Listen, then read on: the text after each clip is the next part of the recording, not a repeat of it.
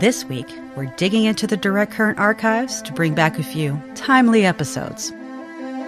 Originally released in 2017, this is the first of 2 episodes that tell the story of an unprecedented U.S. government effort to beat Nazi Germany in the race to construct a nuclear weapon, the dawn of the atomic age, and how that legacy is being preserved.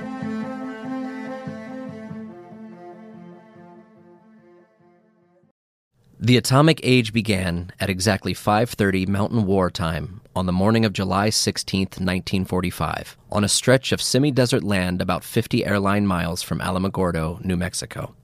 And just at the instant there rose from the bowels of the earth a light not of this world, the light of many suns in one. Journalist William L. Lawrence, New York Times, September 26, 1945. This is Direct Current, an Energy.gov podcast. I'm Matt Dozier. Welcome to the first of 2 episodes that will tell the story of an unprecedented U.S. government effort to beat Nazi Germany in the race to construct a nuclear weapon. Producers Allison Lantero and Simon Edelman will take you back to the start of it all. Find out how the atomic age began, what happened in 3 top-secret towns, and how the Department of Energy and the National Park Service teamed up to preserve the legacy of this pivotal moment in history.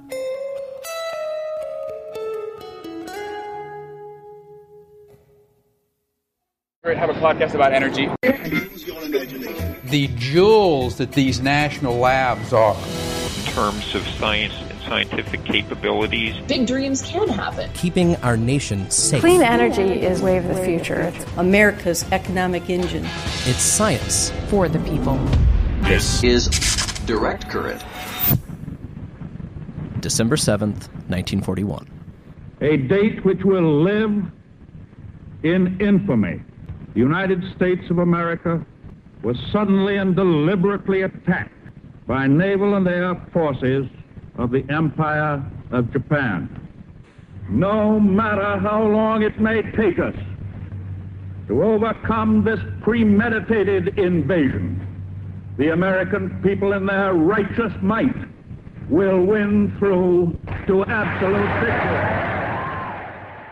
President Franklin Delano Roosevelt delivered this speech the day after Japan's attack on Pearl Harbor, which dragged the United States into World War II. You might think that this was the moment America decided to build a nuclear bomb. You'd be wrong. The Manhattan Project was the codename for the nation's top-secret quest for atomic weapons, and the story begins nearly 2 years earlier. October 11th, 1939. On that day, President Roosevelt received a letter from a theoretical physicist. He wrote, "In the course of the last 4 months, it has been made probable, through the work of Joliot in France, as well as Fermi and Szilard in America, that it may become possible to set up a nuclear chain reaction in a large mass of uranium, by which vast amounts of power and large quantities of new radium-like elements would be generated. Now it appears almost certain that this could be achieved in the immediate future. This new phenomenon would also lead to the construction of bombs, and it is conceivable, so much less certain, that extremely powerful bombs of a new type may thus be constructed. Yours very truly, Albert Einstein." Yes, that same German-born theoretical physicist we all know, Albert Einstein. Just a week later, Roosevelt wrote Einstein back, informing the physicist that he had set up a committee consisting of civilian and military representatives to study uranium. They called it the Uranium Committee, and this will eventually become the U.S. Department of Energy. This one decision sets a series of chain reactions that would eventually create a top-secret system that spanned 6 states and, at its peak, employed over 100,000 people. The Manhattan Project. But the Manhattan Project didn't start out quite so massive. In the first months after Einstein and Roosevelt exchanged letters, some of the smallest science possible was being conducted in a system that would grow over time into what are today the 17 national laboratories. and these scientists were running up against a big problem. A big problem on a very small scale. Early 1940. Researchers knew that uranium, an element found in tiny amounts all over the Earth, could be used to create a chain reaction explosion. Here's how that works. When you bombard a uranium atom with energy, sometimes neutrons fly out of its nucleus, releasing lots more energy in the process. They call it splitting the atom, or nuclear fission. If there's enough uranium, a neutron from the first atom can hit the nucleus of another atom and cause it to split, and so on, giving you a nuclear chain reaction. But there's a catch. 99.3% of naturally occurring uranium exists in a form known as uranium-238. Uranium-238 isn't very good for sustaining the kind of chain reaction necessary for a nuclear weapon. For that, you need a far less prevalent form, or isotope, called uranium-235. So scientists had to figure out how to separate uranium-235 from uranium-238. These two isotopes are chemically identical, which means the two cannot be separated by a chemical process. And with their masses differing by less than 1%, separation by a physical process would be extremely difficult and expensive. Still, scientists press forward on a couple of complicated techniques to physically separate the two isotopes, all based on that tiny difference in atomic weight. Flash forward to May 1941. A scientist named Glenn T. Seaborg proved that the newly discovered element plutonium was almost twice as likely as uranium to create a chain reaction. Most importantly, it could be chemically separated from the widely available uranium-238. These two elements, uranium-235 and plutonium, would become the basis for the two bombs that were dropped to end World War II and begin the atomic age.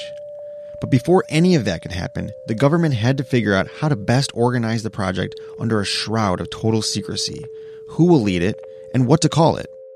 Now, the Army Corps of Engineers have a practice of naming their districts as engineer districts, and they use the main city in the district as the name.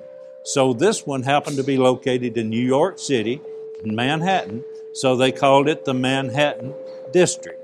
And when they changed it to a project, they just used that same name and called it the Manhattan Project. That was Y-12 historian Ray Smith in Oak Ridge. We'll hear more from him later. The Manhattan Project was a vast, complicated undertaking, so we're going to break it down. An easy way to understand how the Manhattan Project worked is to split it into 3 phases. Phase 1. Research and development. Phase 2. Plutonium production and uranium enrichment. Phase 3. Design and production of the first wartime atomic weapons. The Manhattan Project operated like a large construction company, but on a massive scale and with an incredible sense of urgency.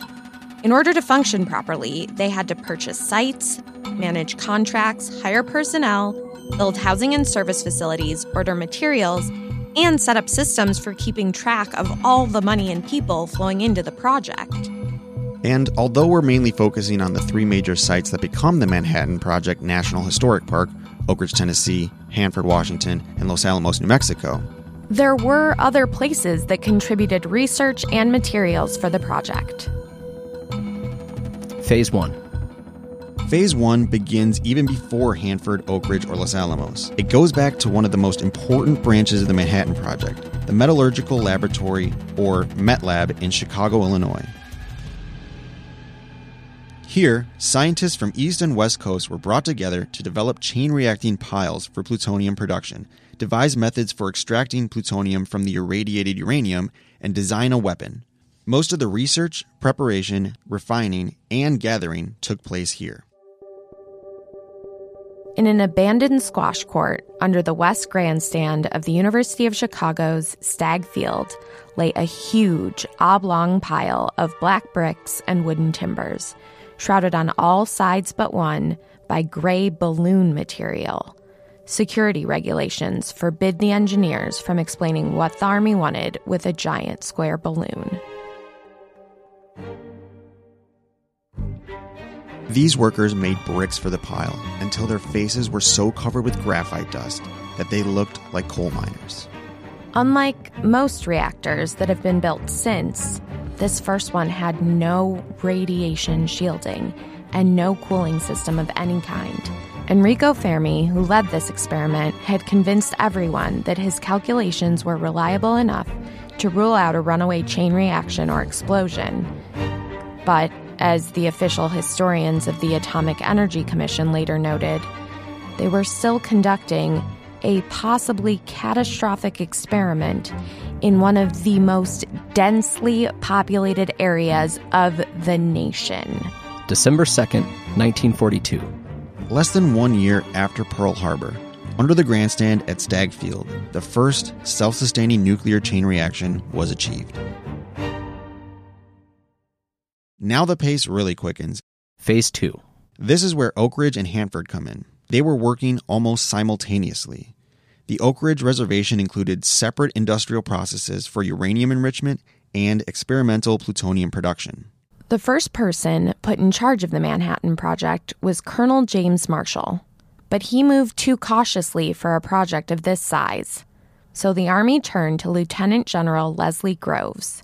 Groves, an engineer by trade, had just finished building the Pentagon. He knew how to put a large construction project together, get private industry involved, and spend money efficiently and effectively. His first acts were to move the headquarters of the Manhattan Project from New York City to Washington, D.C., and to procure land in Oak Ridge, Tennessee. Some might argue that Oak Ridge was destined to become part of the Manhattan Project.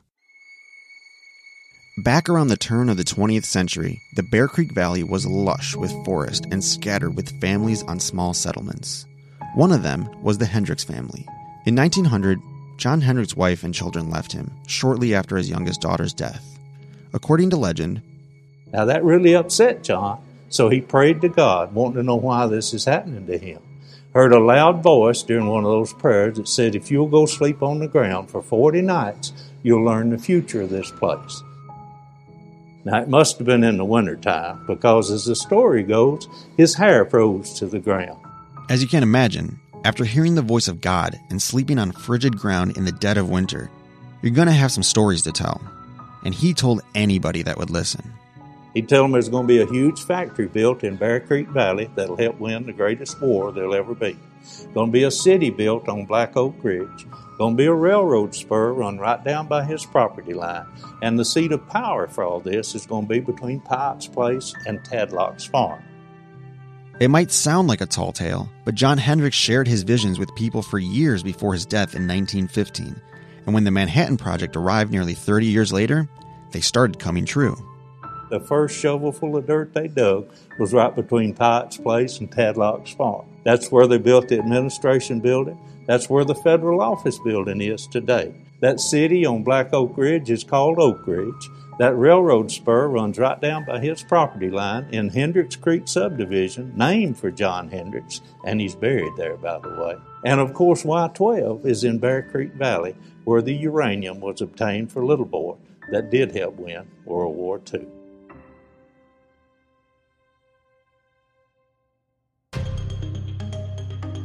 These three sites are located in valleys away from the town of Oak Ridge.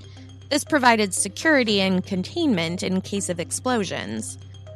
The Y-12 area was home to the electromagnetic uranium plant, or Calutron, and it was located closest to Oak Ridge. Now, the way a Calutron works, there's no moving parts, and it's very simple to think about it. The word Calutron is a mashup of California and cyclotron, since the cyclotron was developed at UC Berkeley. During the Manhattan Project, they used cyclotrons to obtain substantial quantities of high-purity uranium-235 by taking advantage of that small mass difference we talked about earlier. To do that, first they mixed the uranium with chloride and heated it up so it became ionized. Then they put huge electromagnets on either side to separate out the isotope they wanted. Ray Smith explains the rest of the process. If I had two rubber bands hanging down from my hand, I put a golf ball on one and a ping pong ball on the other, held it to my side, and then spun it real quick for a half a turn, that golf ball would stretch that rubber band further than the ping pong ball. So I get 2 arcs. The same thing happens with uranium-235 and 238. The other major site at Oak Ridge is the X-10 graphite reactor, the first plutonium refining facility. Normally in the chemical industry, you build a semi-works or pilot plant to get the bugs out, finalize the design, and then go build a full-scale facility. However, for the Manhattan Project, they didn't have that kind of time.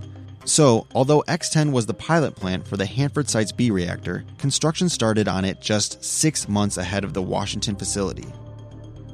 That small window of time, it turned out to be very valuable because it allowed them to make changes at Hanford should a mysterious leak develop in the B reactor.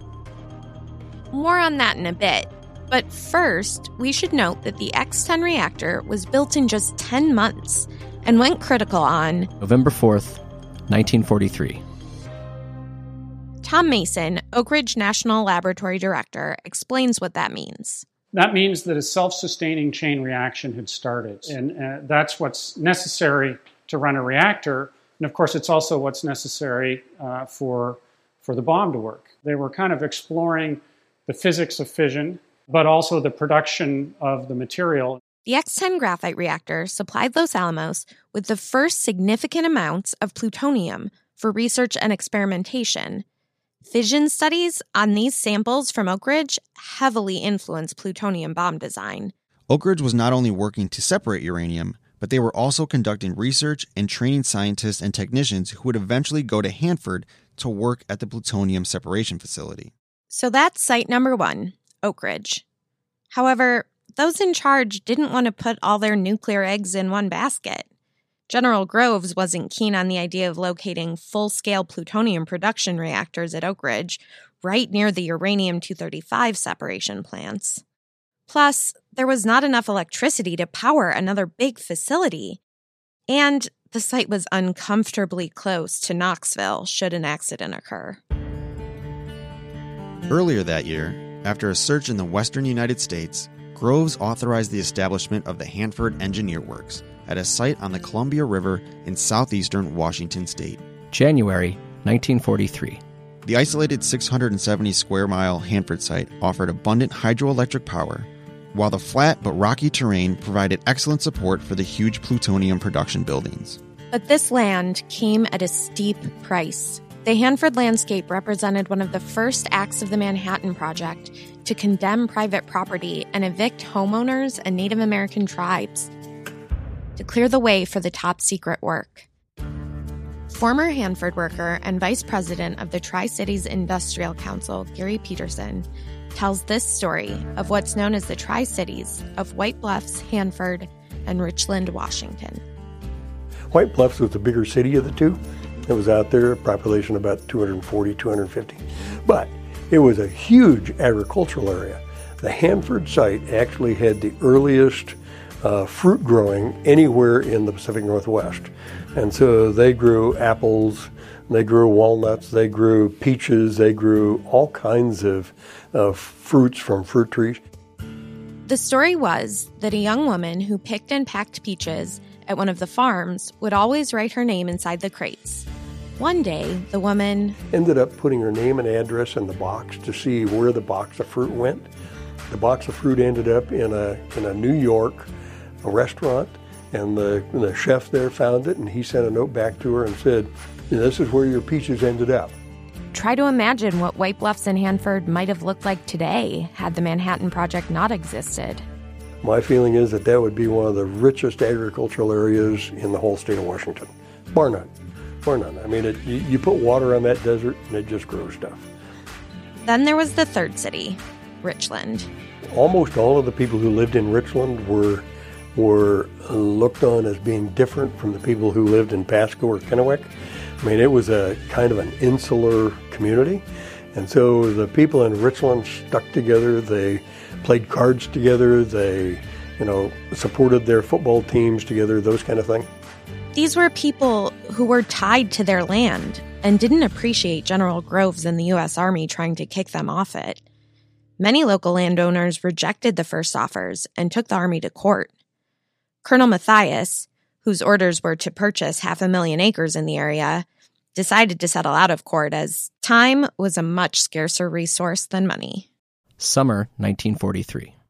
Richland, White Bluffs, and Hanford were depopulated to make room for the nuclear production facility, an atomic boomtown known as the Hanford Site.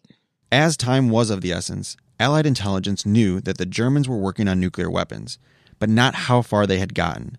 No one wanted to take any chances. Therefore, Hanford and Oak Ridge were built simultaneously, and the projects were tested far less had it been during peacetime. At Hanford, the mission was focused purely on separating plutonium, and that was done at a facility called the B reactor. September 1944. The B reactor was the world's first large-scale plutonium production reactor.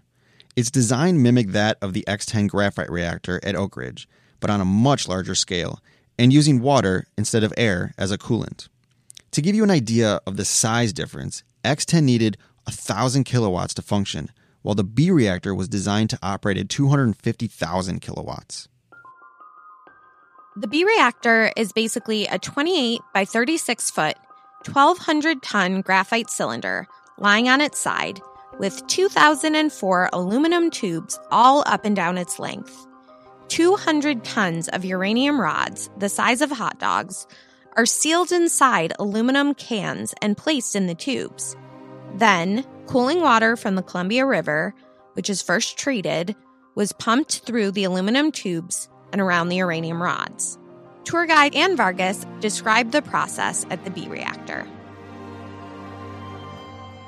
The making of plutonium, changing uranium into that product of plutonium, generates enormous amounts of heat. And so here at the reactor, water was chosen to cool that process. So in the beginning, they had something like 30,000 gallons of water every minute going through this reactor. In later years, after modifications were made, there was as much as 70,000 gallons of water a minute going through this reactor. To help you put that in perspective, in the later years when they increased the water flow through here because plutonium production was increased, this reactor could have provided enough water for a city with a population of somewhere around 300,000. The uranium rods would drop into water pools behind the piles and then are moved by remote-controlled rail cars to a storage facility 5 miles away for transportation to their final destination at one of the 2 chemical separation locations, which were also massive, scaled-up versions of those at Oak Ridge. Right before midnight. September 26th, 1944. After a full year of building, it was time to fire up the machine. It worked just like it was supposed to. Until... Within 13 hours or so, it started shutting down. Well, it turns out that iodine-129 is a product that's produced in there, and that produces xenon. And xenon is a neutron absorber, like boron. It absorbs the neutron, so it's shutting it down. That's Rick Bond, another tour guide at Hanford, and he explained that another man by the name of John Wheeler had seen a similar thing happen at the X-10 graphite reactor in Oak Ridge. Wheeler was the one who had figured out that it was the xenon poisoning, and luckily, there was an easy fix. They built 2004 process tubes in here, but originally when Fermi calculated this out, they figured they needed about 1,500 process tubes to load up that much fuel. But then they said, we better build 500 more just in case. So they have continued at 500 more, and it turned out they needed that 500 more. But it was actually the DuPont company that insisted on including additional fuel when the facility was built. Thanks to their foresight, the Hanford team was able to load up 500 extra tubes and get enough neutrons flying around for the reactor to work. At this point, the Manhattan Project was really starting to take shape. There was a site for plutonium production in Washington and a site for uranium production in Tennessee, but they still needed a place to build the device. So the site for the weapons design laboratory of the Manhattan Project had to meet certain criteria. It had to be far inland. The land had to be easy to acquire. It had to be not too far away from a rail hub. Los Alamos really fit all those requirements, but there were other places as well. And so the Manhattan Project had narrowed down the potential sites to several regions in the western United States. Now, one of those regions was northern New Mexico. Enter J. Robert Oppenheimer, the man we know as the father of the atomic bomb. He had just been appointed to lead the secret weapons facility. Alan Carr, the historian you just heard, explains. Oppenheimer had grown up in New York City, but he had plenty of money, and he and his brother Frank used to like to come out here and rent a cabin not far from Los Alamos. So he was very familiar with the area. He, General Groves, a few other Manhattan Project officials came out to New Mexico on a scouting trip. They drove over the mountain to Los Alamos, which Oppenheimer had suggested, and they decided almost immediately this was the spot. It met all of those basic requirements, and it was defensible, and work very quickly started moving forward on, letting the people who were already here know that they would have to be leaving and making plans to build the laboratory and the town version. We're still a ways off from getting to Los Alamos, and so was the Manhattan Project. In order to end up at Los Alamos, they needed a way of producing and moving everything they needed for the bomb with the utmost secrecy. As a famous wartime poster said, "Loose lips might sink ships." With a ship this size, there was bound to be talk. So only a few people actually knew everything that was going on at either site, much less the entire operation. At Oak Ridge, a company called Tennessee Eastman was hired by the Army Corps of Engineers to manage Y-12. Out of the 22,000 workers, only about 100, if that, knew what was going on. The chemists would have known they were working on uranium. Most of the others wouldn't have had a clue what they were working on. Some of the workforce were young women called cubicle operators. Today, they're often referred to as Calutron girls. Tennessee Eastman was hiring these young girls right out of high school and training them to keep that meter on a certain spot, let it drift to a control point, and then bring it back. The Calutron girls might not have known what they were working on, but they knew it was important. Because at the end of the training class, this man came in who was obviously somebody important because he was dressed in suit clothes. And he said, "Young ladies, we can't tell you what you're doing. We can only tell you how to do it. All I can say is that if our enemy gets it first, God help us." Meanwhile, at Hanford, even the schoolhouses were abuzz about what was going on. One of the teachers one day asked all of her students, what do you think your dad and mom who work out there are doing? This one boy raises his hand all excited. I know. And she said, wow, what? And he says, well, they're building toilet paper. And she said, what? How? And he says, well, every day my dad goes to work with his lunch packet, and every day he comes home with a roll of toilet paper, so obviously. While there was plenty of speculation, the truth stayed hidden. It was the mentality of all of the people who were here from 1943 on. Don't tell your neighbor anything that you wouldn't want to have spread. You could tell if you were out on site by the badge which area you worked in. So you never took your badge. And it was once you got off the site, your badge was tucked away someplace. And so it was secret. As for project leadership, the secrecy allowed them to make decisions with little regard for normal peacetime political considerations. Groves knew that as long as he had the backing of the White House, money would be available and he could focus entirely on running the bomb project. It also meant that those involved with the Manhattan Project had to get creative in order to keep the project moving and obtain all the equipment they needed. The war effort forced many to play roles they never expected. Los Alamos historian Ellen McGee tells us the story of Robert Wilson, a physicist at Princeton University who got recruited to work covertly on atomic research for the Manhattan Project. When Wilson was tasked with going to Harvard University and borrowing an important piece of equipment, he and a small team of colleagues invented a backstory and did their best secret agent impressions. They wanted Harvard cyclotron. So they go to Harvard. They are meeting with the acting president, Paul Buck, and also with a professor of physics. His name is Percy Bridgman. It's like the beginning of a joke. A doctor, a lawyer, and a physicist put on disguises and walk into Harvard. That they represented an Army medical station located at St. Louis, Missouri, which needed a cyclotron for some kind of medical research. And so they had some medical insignia on this doctor's uniform, and they are trying to figure out a way to get this piece of equipment without just coming in and sort of taking government eminent domain. They go through all of this sort of negotiation, and then Bridgman says, And I'll quote, "Well, if you want it for what you say you want it, you can't have it. But if you want it for why I think you want it, then you can have it." Even though a lot of universities weren't supposed to know what was going on with the Manhattan Project, they knew that something big was happening. So they released the equipment. So the B-reactor plutonium separation facility was up and running at Hanford. The electromagnetic uranium facility, Y-12, was chugging along at Oak Ridge. But there was one more step remaining. Phase 3. The final link in the Manhattan Project's far-flung network is the Los Alamos Scientific Laboratory. This is Phase 3. Here's Alan Carr. The Los Alamos function basically was we were the weapons design laboratory. Our goal was to design, build, and help figure out ways to deliver the nuclear weapons in combat. And so that was basically our function. This is kind of where all of the work came together. This is where all of the materials and all of that effort manifested itself in the form of combat weapons. In order for all the work to come together, they'd have to get the uranium from Oak Ridge and the plutonium from Hanford out to New Mexico. Ray Smith tells us how it was done. Now they'd take it out of those collectors, put it in small, gold-lined, coffee cup-sized containers, put 2 of them in a briefcase, strap it to an Army lieutenant's arm, dress him up to look like a salesman, put him on a passenger train up through Chicago and out to Los Alamos.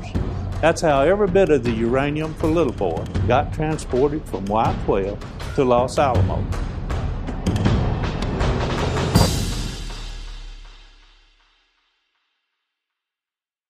Coming up in part 2, building the bomb, ending the war, and a modern-day effort to keep the stories of the men and women who made it possible alive.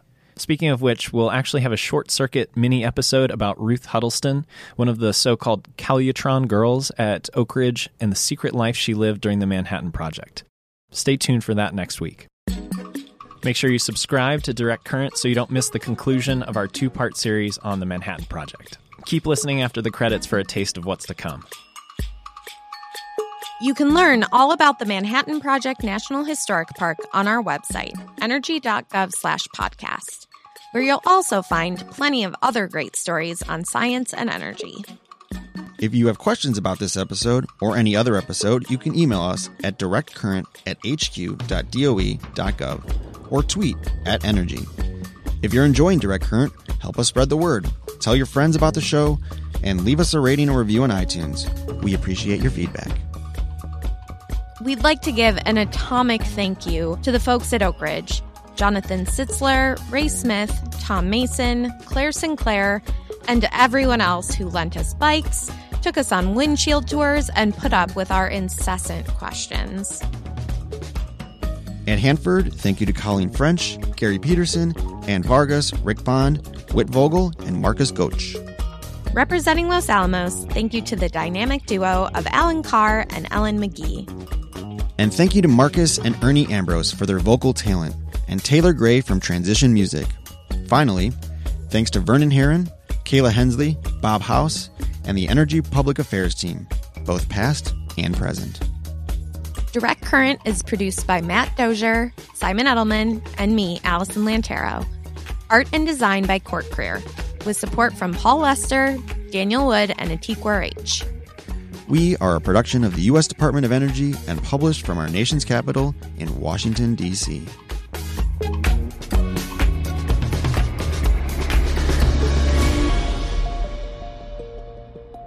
And it was important to our country. You think that people can't keep secrets, but I found out that women can keep secrets. We really did. We did a good job. I don't think that there was really a decision to use the atomic bombs because, again, it's a no-brainer. You've got a new weapon. Of course you're going to try it before you try a blockade or you try an invasion. I mean, it's just terrible what happened, but it did end the war. And there were a lot of people then who were saved. Additional to those that got killed, I think it would have been maybe much worse. The fact that this is a national park that's in 3 locations and it won't be owned by the National Park Service, it's going to be owned by DOE, is unique. Kids in school need to learn about this. This is a good place to keep everything so that you can still see it. Welcome to the V Reactor, one of our newest national historical parks. So we're very proud to now be a part of the National Park Service. Well, if you look at Oak Ridge National Lab today and the areas of research that we're in, you can actually see the fingerprints of what we did during the war. You'll go to the park and you'll get a basic core theme, and you'll see the basic core interpretation of what happened. And she stopped and she stared at me and her jaw dropped. And she moved here in 1947 with her dad. Her dad worked over at Y12, and she said, "When did this become a national park?" And she was ecstatic.